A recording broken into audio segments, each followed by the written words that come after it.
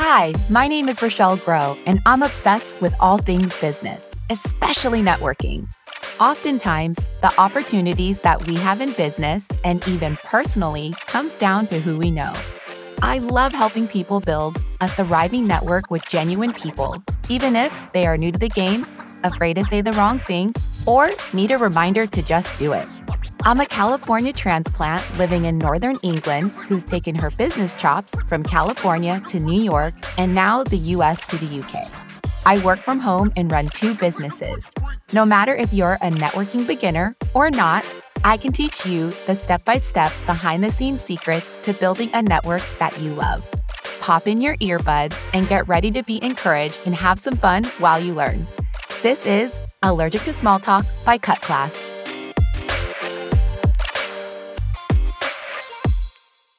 Hello, and welcome to episode number 1 of the Allergic to Small Talk podcast. I am so excited to have you here. You will be able to tune into me here every Thursday. You can also catch me live on Instagram or Facebook at Let's Cut Class. All right, let's go.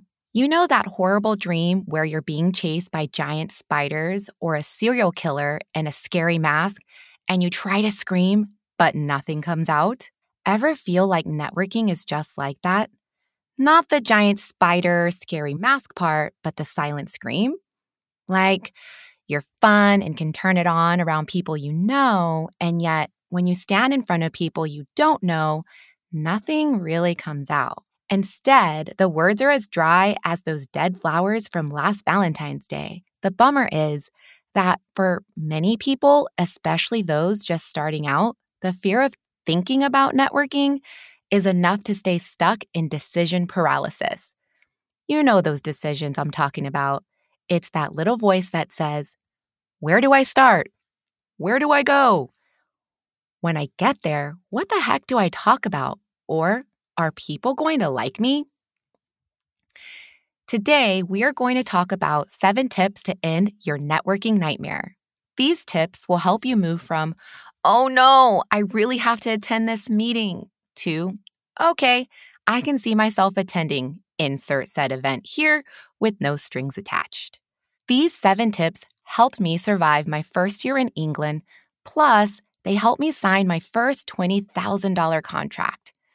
I know wherever you are in your networking journey, they will help you too. Let me give you the backstory on how the heck I ended up in England in the first place. As you heard in my intro, and probably by my accent, I am a California native.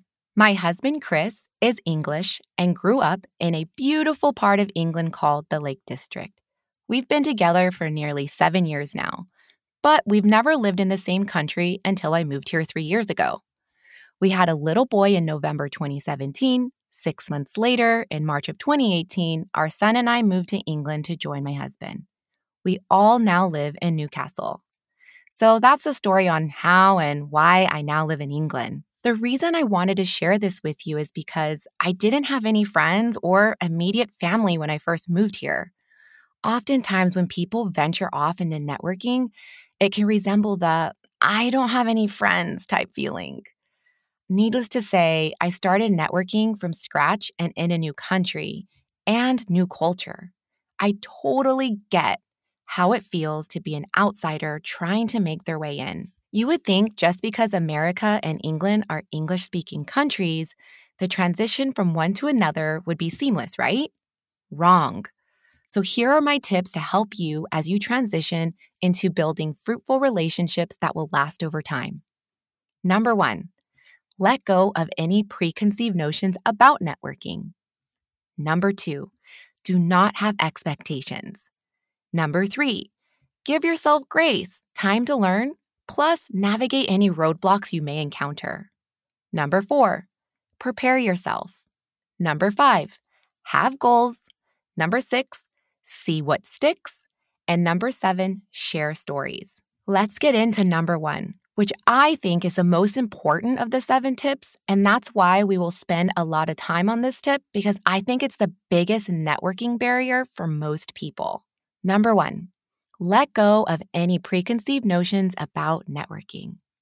Now, preconceived notions are an opinion formed before an event happens without adequate evidence. Let me give you an example. I love to work out, and I'm pretty sure I've tried almost every type of workout.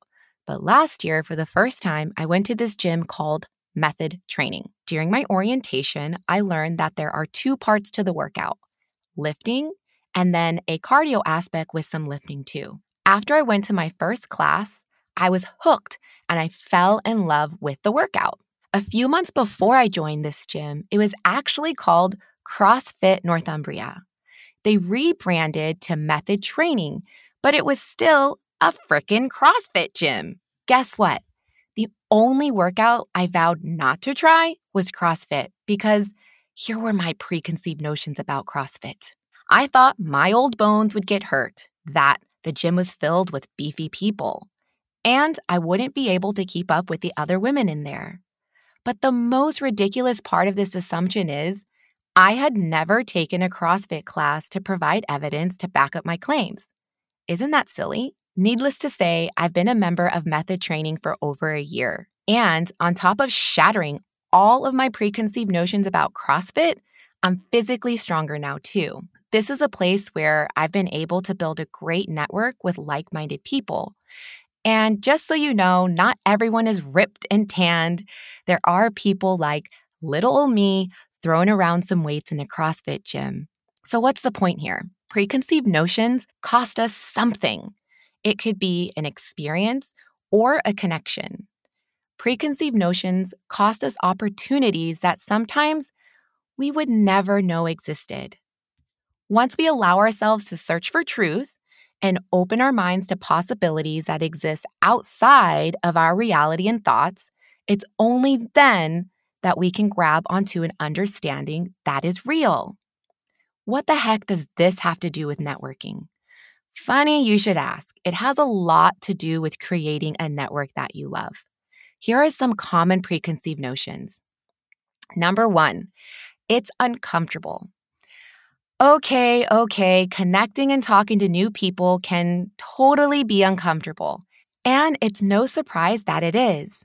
As children, many of us are told over and over again, don't talk to strangers. As children, we're conditioned to not speak to strangers. When we become an adult, how are we all of a sudden supposed to feel 100% in a room full of strangers? One of the first keys to great conversation is realizing that we aren't the only ones who feel uncomfortable and inhibited around strangers in a new environment. Consider that you're just in a new situation, and the more often you show up, the less uncomfortable it will become. Number 2, I don't want to be pushy. We picture a pushy, aggressive person who connects with people based on selfish reasons and gives nothing back. What an insincere jerk. Again, some perceptions to kick to the curb. Consider that networking is a way of making connections, building relationships, and seeking advice. It's also about finding ways to be a resource to help others and contribute to them. While you think people are being pushy, maybe they just have more practice asking questions to understand how they can help. If you ask questions and think you're pushy, maybe you just need more practice asking them so you can also figure out how you can help. The last common preconceived notion is, I'm not good at it. 60% of people consider themselves to be shy. That means in any room, more than half of the people also think they are not good at it. Isn't it funny that we are all thinking that we are the only ones, yet we are in a room where the majority of the people are also feeling just as uncomfortable and awkward? Imagine all those people standing around looking too cool or bored are probably just hiding the fact that they are uncomfortable and would actually like you to come talk to them. I mean, they are there too, right? These 3 common misconceptions could cost you the opportunity to strengthen your networking. Kind of how my preconceived notions about CrossFit could have prevented me from getting physically stronger. Remember, preconceived notions cost us opportunities. Kick those bad boys to the curb. Okay, tip number 2, don't have expectations. The beauty of expectations is that we create them. This ties nicely into number 1 because it's almost the flip side of preconceived notions. Hear me out. While preconceived notions are based on no evidence that form an opinion, expectations are built on previous experiences. Let's play this out. When I used to attend events in America, usually I was greeted cheerfully. There was breakfast being served, and everyone sat at tables to mix and mingle. In England, I learned that at events, usually everyone stands around in a room, and more often than not, you are only served tea and coffee. And at real classy events, you're also given a bacon sarnie, aka sandwich. In the beginning of my networking journey, I thought, first of all, I don't even like caffeine. Second of all, what the heck is a bacon sarnie? My expectations were based on my previous experience, and when that expectation wasn't met, I got triggered and a little annoyed. Internally, I turned into that little kid in the sandbox, stomping on everyone else's sandcastles. Not cool. I could have avoided that upset by not thinking I was going to be served breakfast and comfortably sat down to get to know other people, right? Most of my experience was in the US, and that expectation had to be let go. What result should you expect when attending networking events? Well, a simple answer is this: to make more money because without money, you don't have a business or career. While this is true for some, it's not the right approach. Every intelligent person understands they should invest in money, but the most wise people invest in connections and relationships. I'm going to say that again. The most wise people invest in connections and relationships. If you have expectations to sell, drop it. Invest into meeting people in the room or virtual room. Tip number 1 and number 2 are almost a double-edged sword, but don't drive yourself crazy going over them. The main point here is that preconceived notions and our expectations can cost us opportunities. Recognize they exist. When they consume our thought process, let them go. And if you're wondering, yes, I am a reformed sandcastle stomper now. My inner toddler has calmed down since I let go of how things are supposed to be. Next, tip number 3.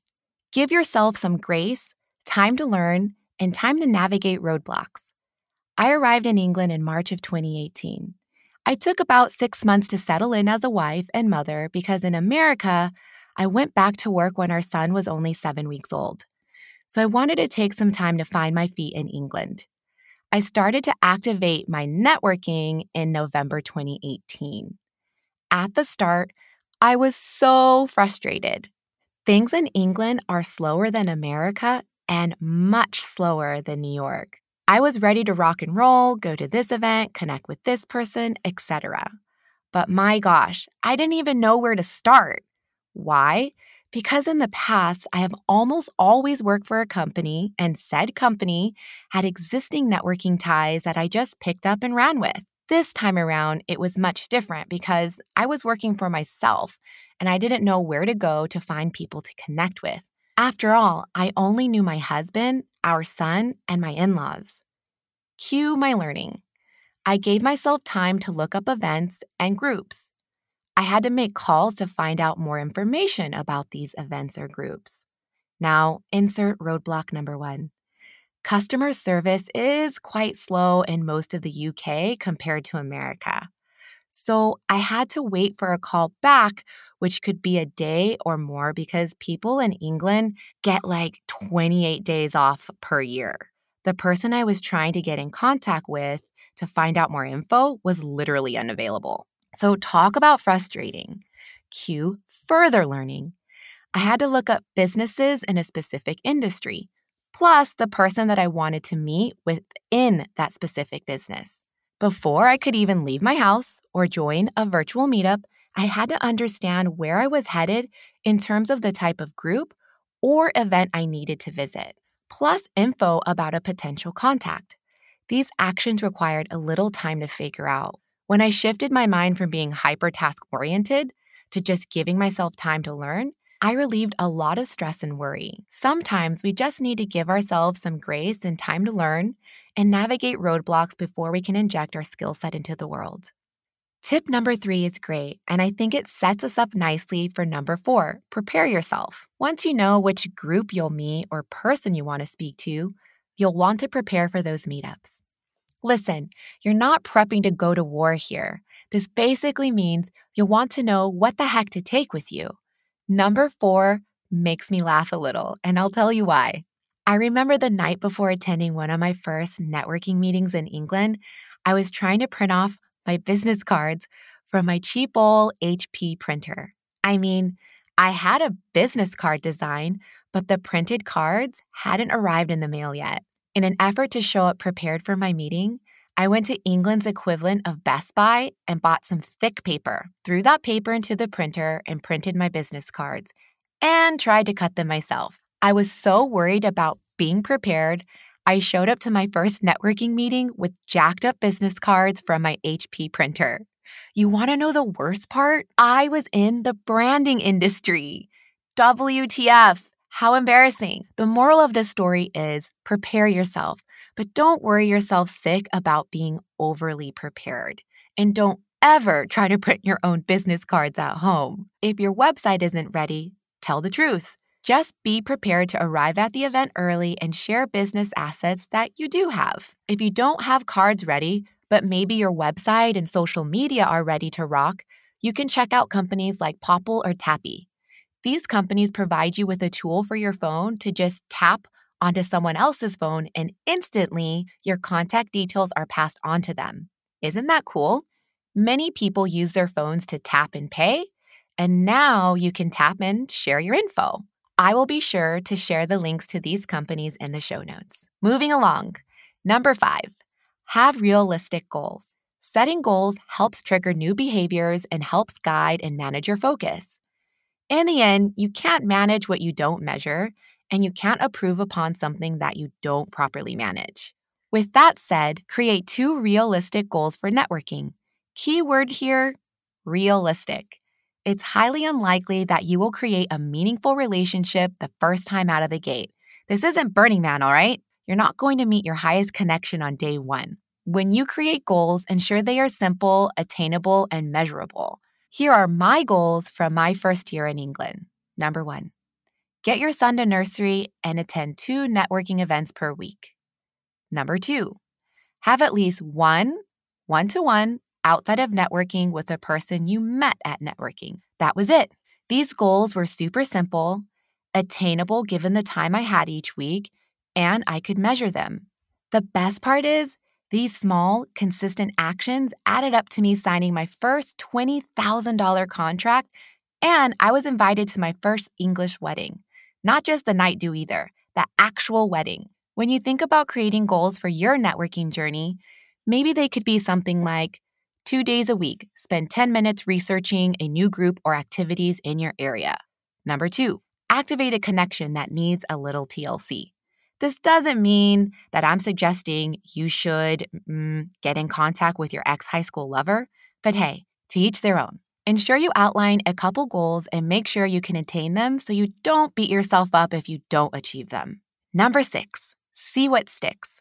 By this, I don't mean see what sales techniques work out at each networking event. I mean, see what sticks for your style. Maybe you like a lot of structure and accountability in a group where, every week on a Thursday at 9 a.m., that group meets rain or shine.